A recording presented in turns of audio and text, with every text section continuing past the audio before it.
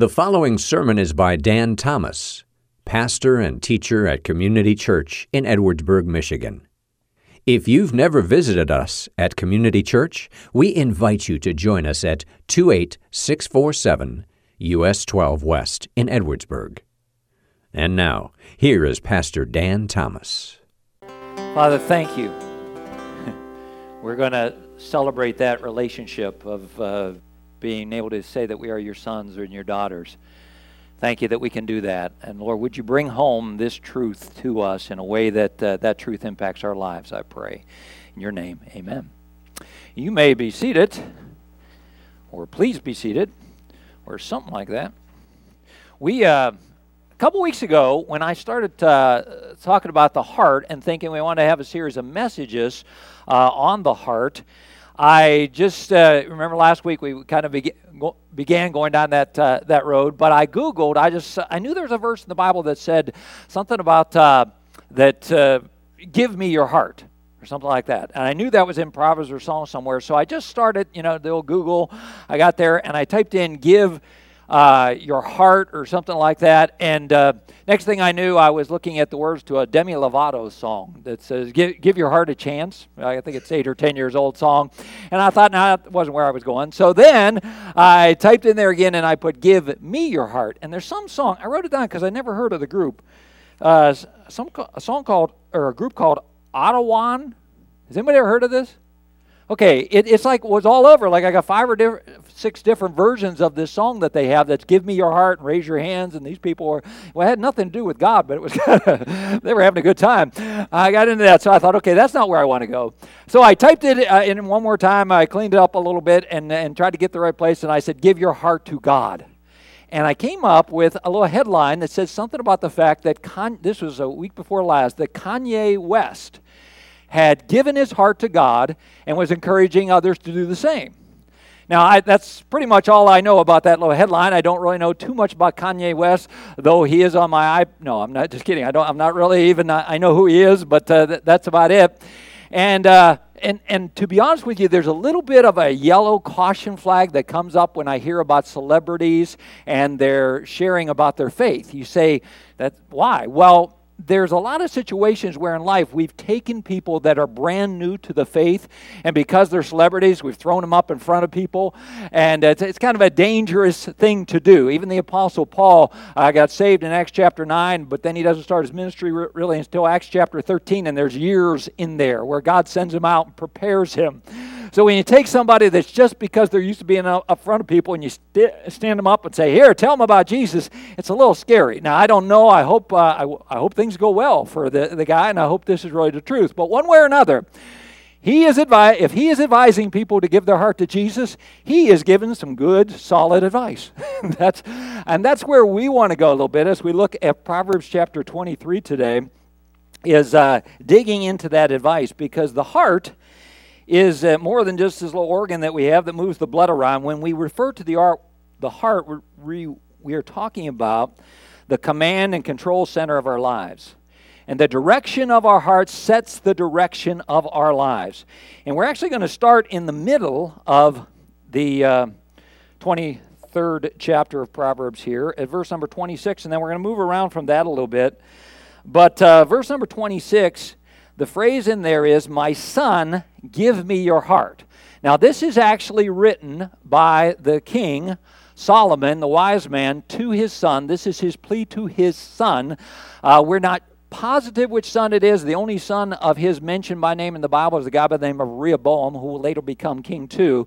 But it is not a desperate plea, give me your heart, like I need, oh, love me. It's not really like that. This is a father who is very concerned about his son. He sees some things and he says, no, give your heart. I'm worried about you. You're going down the wrong path. And we're going to take a little bit of time and look through this passage of Scripture to see some of his concerns. This past week, my wife and I got to go to Dallas to go to a conference. Our church is connected with Right Now Media. We have a link to that. If you all aren't familiar, it's kind of a Christian Netflix is what I call it, but it gives you a ton of good stuff. If you're not sure how to get with that and you'd like to, let us know, because we can give you the information. We everybody can hook on for free because we're part of that. But they did a conference in Dallas. My wife and I went to a couple years ago, and then we went back again this year to hear different speakers. It was very good. The only thing is, when I go to these things, they do the main sessions, and they're always real good. And then they have these little breakout sessions. I don't know if conferences in every area of life are like that. But I am the world's worst breakout session picker. I don't know why. My wife is looking at the little program, and she sees this thing where this lady's going to talk about, what's that? Something about food. Taste and See, it was called. And she said, look, this lady's going to talk about how we learn different things from food being mentioned in the Bible. I thought, that sounds absolutely terrible. I thought, why in the world would you want to go to that? But she was like, that's what I'm going to. And she did. And she came back, and she was all excited. That was so good. I have 2 pages of notes. Look. And she's sharing with me, and she's all excited. I picked out one it was about helping the marriages in your church. Because... yeah, I know. Good night. That was solid. So I go to this conference, or this room.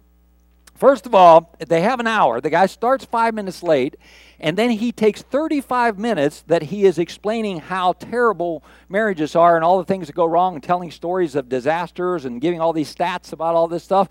And so 40 minutes is up.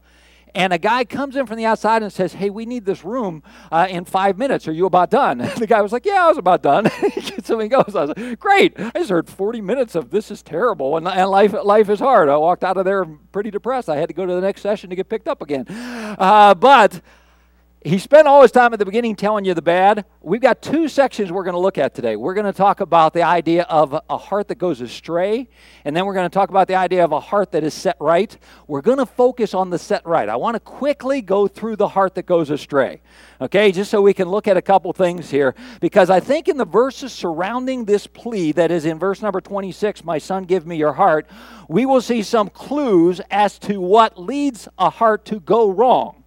And one of the things we'll find, if we look back at verse number 17, we will see that one of the things that is an issue is in whom we admire or in whom we put our admiration, or the people that we look up to. Because in verse number 17 there, the wise man says, let not your heart envy sinners.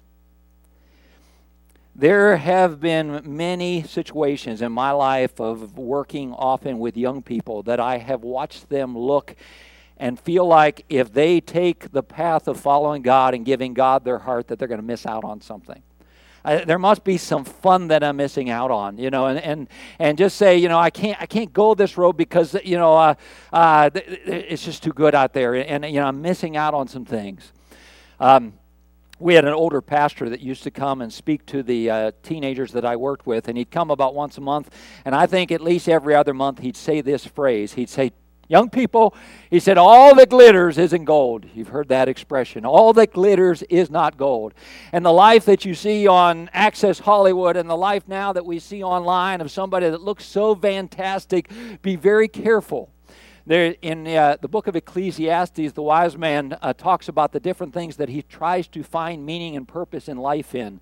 He says, I gave myself to fun, I gave myself to education, I gave myself to money, all these things like that. And he said all of that was empty, and eventually there's a verse in chapter 2 where it says he gave his heart to despair. And he thought, boy, I'm going to find the answers to life and the purpose and meaning in life away from God, and it didn't work out so well. So he's seeing that this man is admiring the wrong people, that he's envying sinners is the terminology the Bible uses, those who are living their life without God, and he's thinking maybe I want to do that too. The second issue that we see in here is it is important how you make decisions, how you decide. Verse number 18 says, surely there is a future.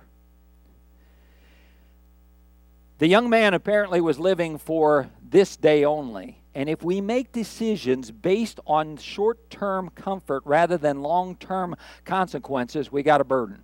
Let me say that again. We're making our decisions based on short-term comfort instead of long-term consequences. There's a great disparity between, if you want to say it like that, two very, very, very, very unequal parts of life. That being the life that we have here on this earth and eternity. One time this is 4 or 5 years ago, I was all excited. I had an illustration. I don't know if anybody will remember this. Probably not, but I remember it. I got the longest piece of rope that I could find, and I had it out in the lobby, and during part of the message, I went in and I brought it all the way around the building as far as I could go with it and showed you, and I had the end of the rope taped with red tape, and I held it up and I said, I just want you to picture this piece of red tape. Think of that as this part of life that we have here on this earth compared to eternity. And I tried to find that rope because I saved it so I wouldn't have to buy a new one. I couldn't find it because I wanted to do that again. So are you visualizing the rope? But this little part about the size of my hand is all that was taped to say, hey, this is what we have here on this earth compared to eternity. And the wise father says to his son, there is a future.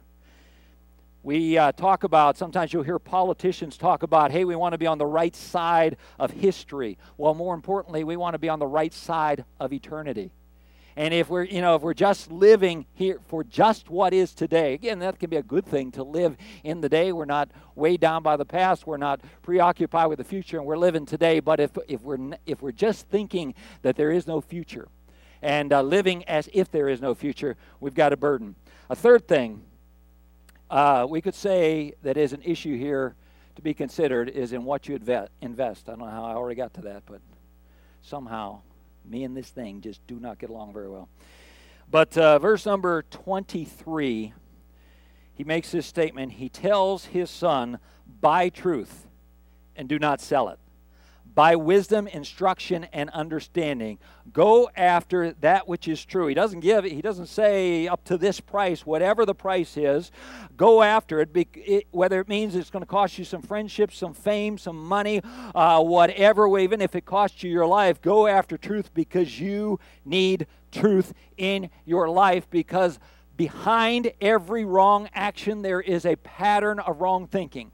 And behind every wrong behavior, and when I go down the wrong road, it is usually because I have believed a lie. Okay?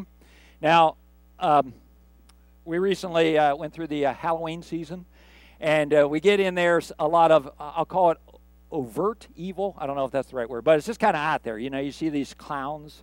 Is there anybody who's not afraid of clowns? I want to know. But you're not afraid of clowns? Okay, I am deathly afraid of them. But you can see these evil clowns and the devil mask and everything like that, and you see all that. And I got to tell you, I have absolutely no interest. My wife will occasionally say to me, "Hey, it's Halloween season. Don't you want to go to a scary movie?" No, I have no interest in that whatsoever. But I want you to know that for the most part, evil is not just out there for everybody to see. For the most part, evil doesn't want to be noticed. The best weapon of evil is subtlety. So usually, I see the clown face or the devil face, I'm running the other way, but that's not the approach that the enemy usually takes. What he tries to do is attack us with a whisper of something that is not true. He's going to tell us that we're unworthy. He's going to tell us that we're unlovable. He's going to tell us that we're helpless. And he's going to sneak lies into our lives. And listen to this, too, an interesting thing just about our thinking. They say that 80% of the thoughts that people have are negative. Okay, hopefully that's not true of all of us, but they say that overall 80% of the thoughts that we have are negative. And they say 95% of the thoughts that we have are repeated. So in other words, we are ingraining in our mind, almost setting our minds on a course a lot of times of negative, wrong thinking that is in there. So the father says to the son, go after truth. Get truth. Replace that lie with truth. Get that in your life. Because somewhere, if we're behaving wrongly, we're believing something that is a lie, chase after and pursue after truth. Okay, so we see three things in there that could be warnings as far as, hey, these are the things that we need to avoid. But in 6 words, I want you to notice 4 things that help get our hearts set on the right path. And the first thing that I'd like you to see is from the again in verse number 26, the verse I read at the beginning. And I realize this is not so much that God is saying in this passage, my son, give me your heart. But I would like you to kind of visualize that our God says that indeed, because Jesus said that the greatest commandment, the thing that will put our life in order more than anything if we follow, is that we love him with all our heart. And I want us to just consider that God is asking for our hearts today. And as we do that, consider first of all those two words, my son. And understand with that, that the first thing we want to think about the fact is that there is already an established relationship. For those who have trusted Christ for forgiveness of sins, Jesus says, I've adopted you. I have made you my son. Or please put in there, ladies, my daughter. He has called us to be his son, and he has called us to be his daughter. And when we receive his forgiveness, we enter into that relationship. The Bible says before that we could be called enemies, we can be called strangers, we can be called adversaries to God. But and those people, those that are just simply a slave or simply an enemy, are not going to give their heart to God. But a son in that relationship, when we get a hold of that, will surrender his heart or her heart to God. There's a story that many of you have heard of probably from Luke chapter 15, where Jesus told the story of the prodigal son. If you are not familiar, very quickly, there is a son that basically follows all the things that we talked about before. He wants to live like there is no future. He wants what he wants, and he wants it now, and he goes off and he spends it like crazy. Okay? He doesn't quite, follow the instructions that Solomon gave here. I couldn't remember what they were. Oh, okay. He definitely is thinking he's missing out on something. So he charges out and believing the lie that somehow this is going to make him happy. He takes his inheritance. He goes out. He wastes it. And finally he gets to the place, the Bible says he comes to himself where he's like, man, I blew it. That was stupid. And he says, I'm going to go to my father. And I'm going to tell him, he gets his plan. He says, I'm going to go in there and I'm going to tell him, would you just make me like a hired servant because I'm not worthy to be called your son? And he's going to come back and he's going to plead with his father in that way. But the Bible says as his father saw him off in the distance, he ran to him. And the son started his little spiel and he said, hey, I'm not worthy to be called your son. Make me as a hired servant. And you know what the father says? This is my son. And he's back. Let's have a party. And the other son, who's been working all that time, comes to him and he says, I have served you all these years. And right away the father turns and says, my son. He turns it around because, you see, if we just see ourselves as a servant, there's no surrender of the heart. But if we get this idea, I love that we sang Good, Good Father, and could focus on that, and that God uses us to realize that that is the relationship that he calls us to. I have a friend that whenever he prays, he always begins saying, Father God. Maybe you have heard that. Maybe that is how you pray. But maybe that's something that you want to adopt as a practice, to begin your prayers, well, Father God, let me remember that relationship. Because when I have a knowledge of that relationship, it leads to giving my heart. The second thing, we saw the two words, my son. The second thing we'll see is an essential priority, which is found in the two words, your heart. The heart really is the key. If you look through this passage, look through this chapter of Proverbs, there are many temptations that the son will face that are mentioned. The temptation to drunkenness, the temptation to gluttony, the temptation, verse number 27, to sexual sins with a prostitute. And the key to being able to resist, the best defense against these is giving your heart. Willpower is good and helpful, but it comes up short. Okay? So often I didn't mean to, I didn't want to, but this is what I did. And for most of us, we're lacking in that area. Even having up walls or fences to keep us from wrongdoing, they're helpful and they're wise. For example, somebody wants to avoid drunkenness, so he says, I'm going to stay away from drinking, or whatever like that. Or somebody wants to avoid the sexual sins, so I'm going to put a screen filter on my computer or something like that. Those things are good, and they can be helpful. But bottom line, when it comes to the greatest defense against doing wrong is giving God your heart. There's a story in the book of Genesis chapter 39 of a young man by the name of Joseph. Joseph was sold into slavery by his brothers. He went down an incredibly rough road, but through that, he continued to be faithful to God. God was faithful to him and elevated him to be basically in charge of a man's house by the name of Potiphar. But Potiphar's wife set her eyes on Joseph, who was apparently a very young, good-looking guy, and said, "Hey, buddy, how about you and me?" And Joseph said he wasn't going to go that way, but his comment and his response is worth noting, because here's how he said it. He said, "How can I do this great wickedness and sin against God?" It wasn't, "Nope, that's bad, can't do that." He said, "How can I do this when God has been so faithful to me, and when I love him? How can I do this?" At the conference I was at this week, I wrote down this quote that one person said. He said, "You cannot do life for Jesus without doing life with Jesus." First I thought, well, is that absolute? And then I thought John chapter 15 and said, yeah, that is an absolute. But it's not about just being the servant. It's not about just being the slave. It is about being the son, and it is about then willingly surrendering my heart to him, and that relationship that I have with him is the key to my behavior. Third thing we see in there is the intentional response. Okay, and if we could focus just on the word give. My son, give me your heart. Woody Allen is famous for saying, the heart wants what the heart wants. We're quoting Kanye West and Woody Allen. You don't get that everywhere. But the heart wants what the heart wants. So I can't help myself, is basically what he's saying. The heart wants what the heart wants, so I can't help myself. Maybe what we need to say is the heart wants what the heart wants, so I need to give my heart to God, because God will fill my heart. He'll fill my heart with love. He'll fill my heart with peace. He'll fill my heart with joy. He'll fill my heart mostly with himself. That according to the riches of his glory, he may grant you to be strengthened with power through his Spirit in your inner being. The verses surrounding that in Ephesians 3 are great to look at later too. But he says he's going to fill us up. You see, in other relationships of life, many times we count on the other end, the other person in that relationship to keep us filled. I can continue to love you, but I have to have some love back to kind of strengthen me, like that. But God says, I will fill you up.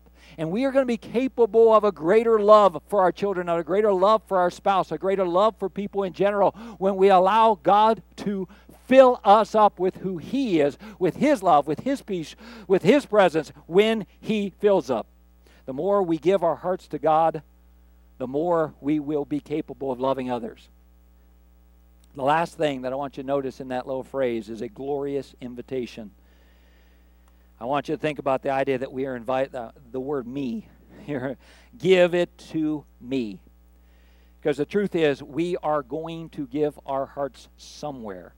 As I mentioned in Ecclesiastes chapter 2, the man found that he had given his heart over to despair. And that's where some people end up as far as this goes. But God says, give your heart to me. How can you? What I mean is this.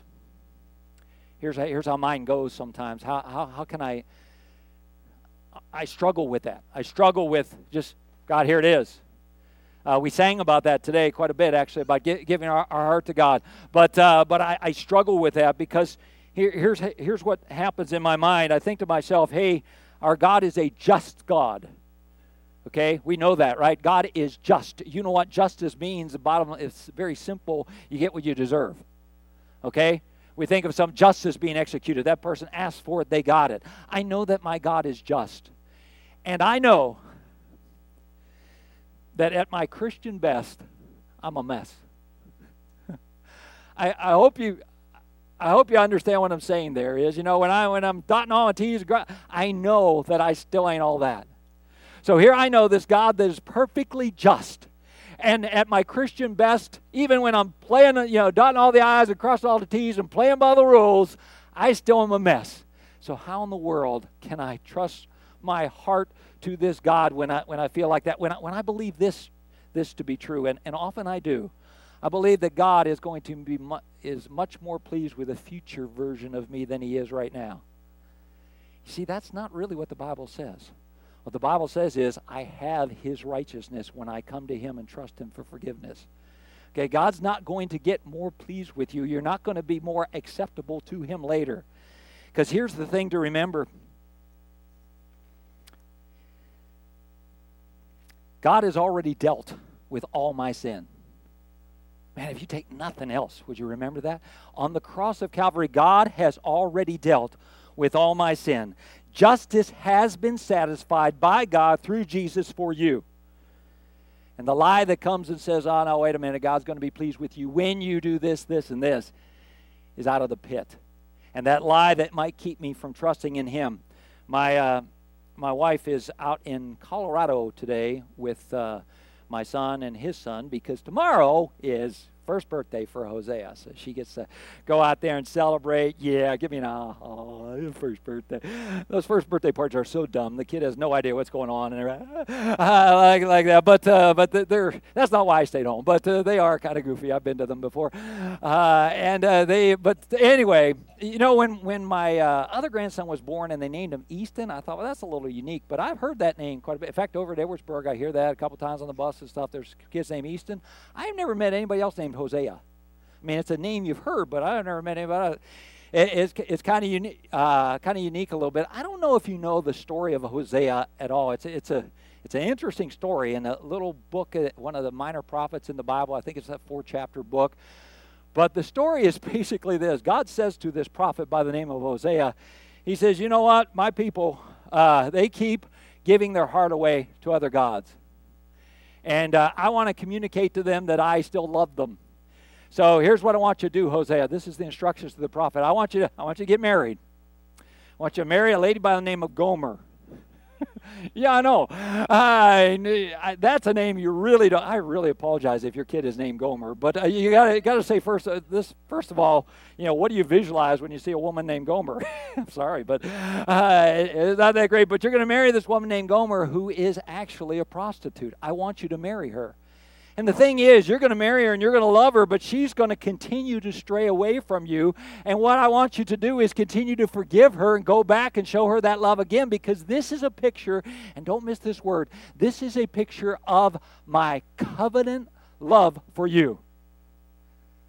My covenant love for you. It is not based on what we do. It's signed, sealed, it's done. God's justice has been satisfied. I can go to him and I can trust him. This glorious invitation is for me to come to him as my Father, leaning into and on him. I can give him my heart. We sang these words earlier.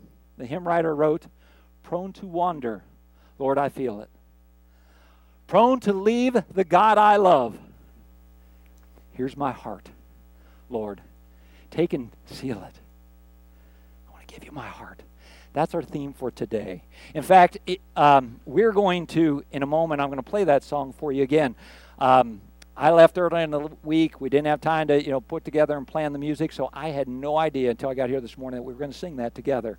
I had already put it in the PowerPoint that we would play that hymn now. And when we get to those words, think about that. Prone to wander, Lord, I feel it. Prone to leave the God I love. Here's my heart, Lord. That's what we're going to do. But the other thing that we are going to do today is something that Jesus told the church to do.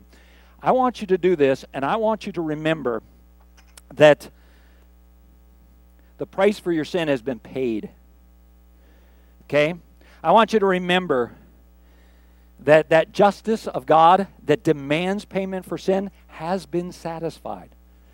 So about once a month around here, we take time and we practice, we do this practice here, where we take a piece of bread and we remember, this is something Jesus told them to do. There's nothing magical in the bread. It's not anything like that. But we take just a piece of bread and we put it in our mouth and we remember. Jesus said, take and eat this. And he wants us to remember that his body was broken for us.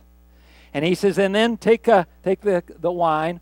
We just have a little cup of grape juice here to remember that. And you take that cup of grape juice to remember that his blood was shed for us. And as I mentioned, we do this around here about once a month because Jesus said, hey, you need to remember this. You need to understand that the price has been paid.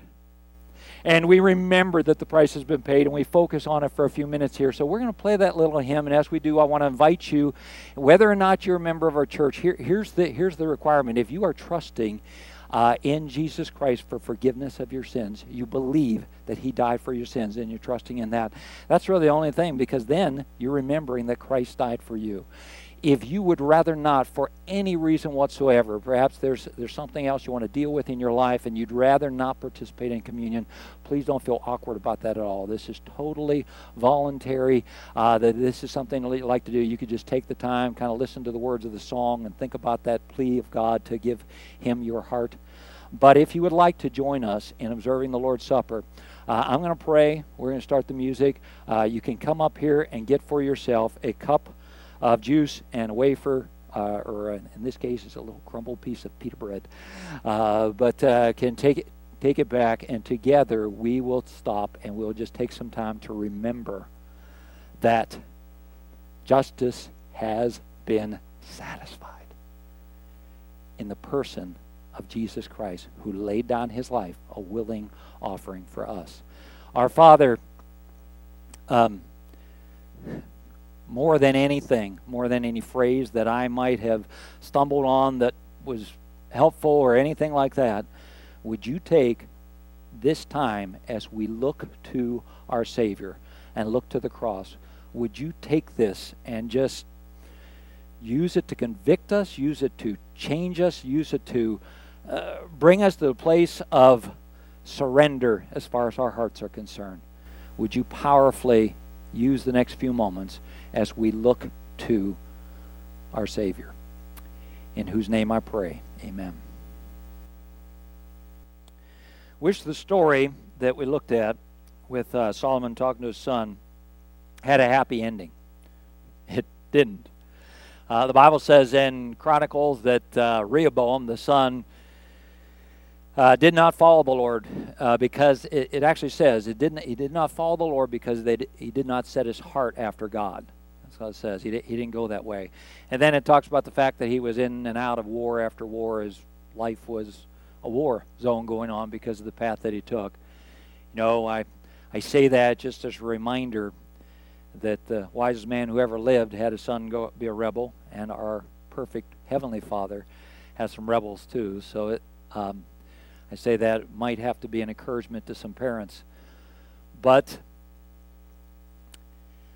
I wanted to take a moment and look to Grandpa's advice, we'll call it, okay? Because Solomon's father was a guy by the name of David. And David wrote a lot of things about the heart throughout Scripture, but I wanted to show you just a couple of things that he said. In the book of Psalms 139, 23 and 24, "Search me, O God, and know my heart. Try me and know my thoughts, and see if there be any grievous ways in me, and lead me in an everlasting way." And I thought maybe we ought to just pray that prayer. Search my heart, that we've been talking about today. And secondly, create in me a clean heart, O God, and renew a right spirit in me. God, would you search my heart? Would you clean my heart on this day? Oh, that we might surrender our hearts to him.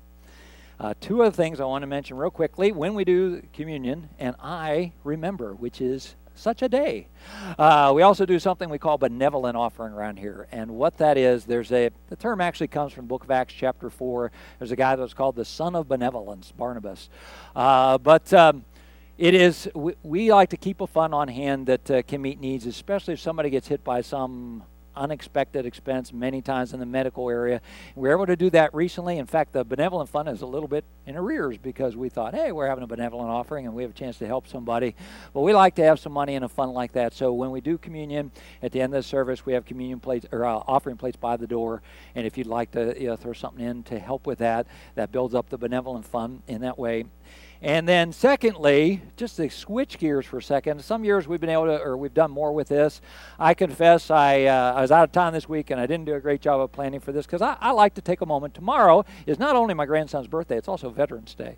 And, we talk, of course, about the ultimate gift of the one who laid his life down for us. But I also want to mention, just quickly, I just wanted to point out some folks who have been willing to give their lives for us. And I know we have some veterans. I saw a couple, two, maybe. There might be more than that. But would you do me a favor, if you are a veteran, if you've served in our military or serve now, would you do me a favor and stand? I saw the Trails back here, and I know I saw AJ and Mike and Bob. And but anyway, could we take just a second, say thank you?